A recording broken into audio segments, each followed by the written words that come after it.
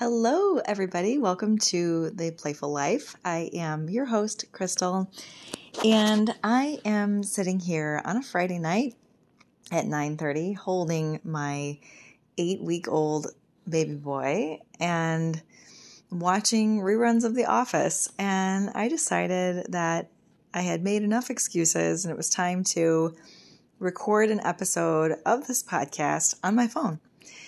And I had a great opportunity to be a guest on another podcast called The Playful Life with a great guy, Anthony, from Italy, which is awesome that he lives in Italy. But I recommend checking his podcast out too. And we connected over the sheer fact that we are both playful advocates and had a podcast with the same name. And he just thought, wow, how cool. I'm going to reach out to this chick and see if she's willing to come on the show. And I did. And it was so good because it made me realize a couple of things. First, that I do really want to be committed to this podcast and to actually living the playful life and helping others do that. But when he asked me about what playfulness was or how I defined the playful life, I realized that a lot of times I'm not living the playful life. And this podcast has been a really good example of that. I started this show, I guess you would call it. I don't know if it was necessarily a podcast when I first began, but it was a show back in 2020, actually in January of 2020. So it was prior to the world shutting down. And I would go to a studio with my friend Ron Harlow, and he actually had it in his house. And we would get together and I would have a guest come at 9 a.m. on a Thursday and record a show. And it was cool. I got to use his equipment. We broadcast it on Facebook Live, and I also would download the show from his recording equipment and then post it on YouTube afterwards. And it was great. And I was so committed to it at that time because it was on Thursdays at 9 a.m. And if I had a guest, they came into the studio and I was like, hey, this is when I record it. And when the pandemic happened, I didn't want to give it up. So I started doing the podcast from home, and I did it on YouTube, and I would stream it live on both YouTube and Facebook. And I would tell my guests, hey, I record my podcast at 9 a.m. on Thursdays, and if they couldn't make it work, then I would just have to move on from that guest.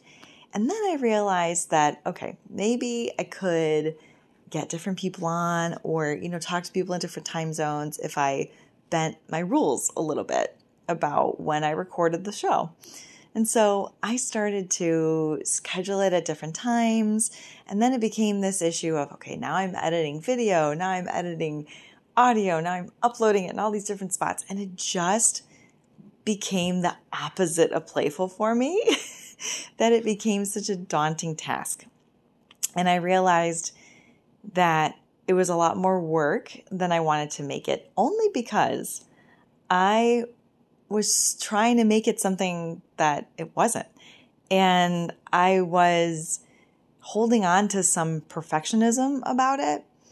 And anytime I would talk about it with my husband or with anyone else, I would get input, and I feel like my opinions about my own show were swayed because I'm like, oh, well, it has to be here and it has to be there and it has to be this and that. And I should be doing this and I should be doing that. And I just literally was shooting all over myself about this podcast. So this is a big step for me, just recording an episode on my phone, on my couch, nothing fancy, and just keeping this audio for now and just seeing how it goes. Because I realized that the thing that brought me joy was the consistency of it and building something that was greater than myself. So here we go.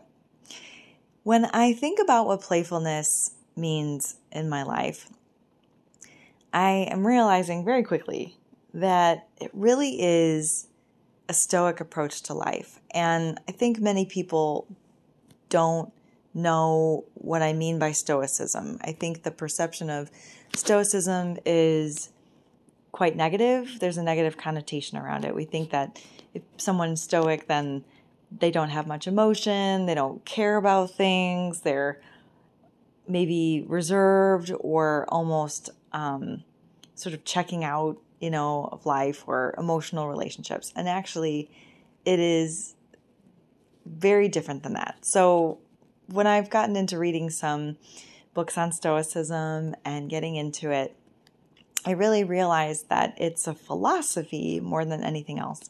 So it's a commitment to letting go, and it's a commitment to releasing the expectations that we have around interactions, goals, everything we do in life. And I think the thing that pulls me out of playfulness more than anything is the perfectionism that I'm striving for in different areas of my life, whether it is my career, my marriage, my family, and now as a mom, a very new mom, I am really catching myself in these moments of, wait a minute, who set this rule? And why am I so dead set on following it? And why am I letting my perfectionism get in the way of my joy in these moments?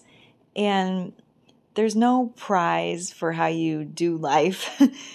And there's no grade at the end of our lives. No one's going to give me an A if I do things a certain way, or no one's going to give me an F if I don't. So that, I think, really defines playfulness for me. It's the letting go of the expectations, being present in the moment, and allowing myself to live life as an adventure without putting so many expectations on myself.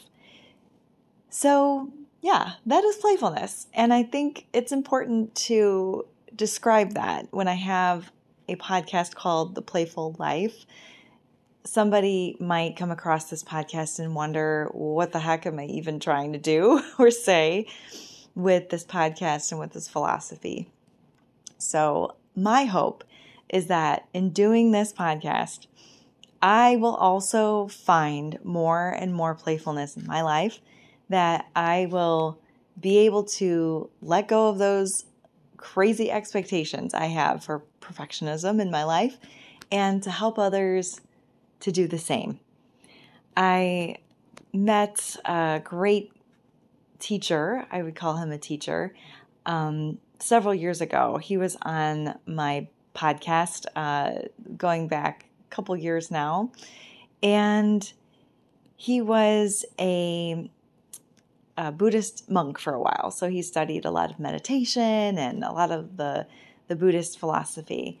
And one of the affirmations that we would say on the group calls with him was that my goal was to improve myself and to help others to do the same. And I just love that intention so much. And I realized that I don't have to come to this podcast with all the answers. In fact, it's more fun when I get to interview someone as a guest and I get to ask them questions and learn, because it really is about improving myself and helping someone else, even if it's one person listening, helping them to do the same. And I'm so grateful that technology does allow me to do this on my couch at 9:30 on a Friday night, and that it doesn't have to look any certain way. So I am committed to showing up and doing this podcast and not setting so many parameters for myself around it. I'm looking forward to having some great conversations with some guests, but also doing episodes like this where it is me reflecting on something I've learned, part of the Stoic philosophy, part of the recovery journey that I have been on. And I want to be able to share my story in a very vulnerable and honest way. So thanks for listening, and I hope you catch more episodes of The Playful Life here, and also check out my friend Anthony's podcast, The Playful Life, and I will actually put his information down below in the show notes here in case you want to check him out, because I just thought that was so cool that we came together and said, hey, we have the same mission here, and like two of us across the world, literally across the world from each other, thought to name our podcast the very same thing, which I thought was just very cool. All right, y'all have a wonderful, blessed day, and as always, stay playful.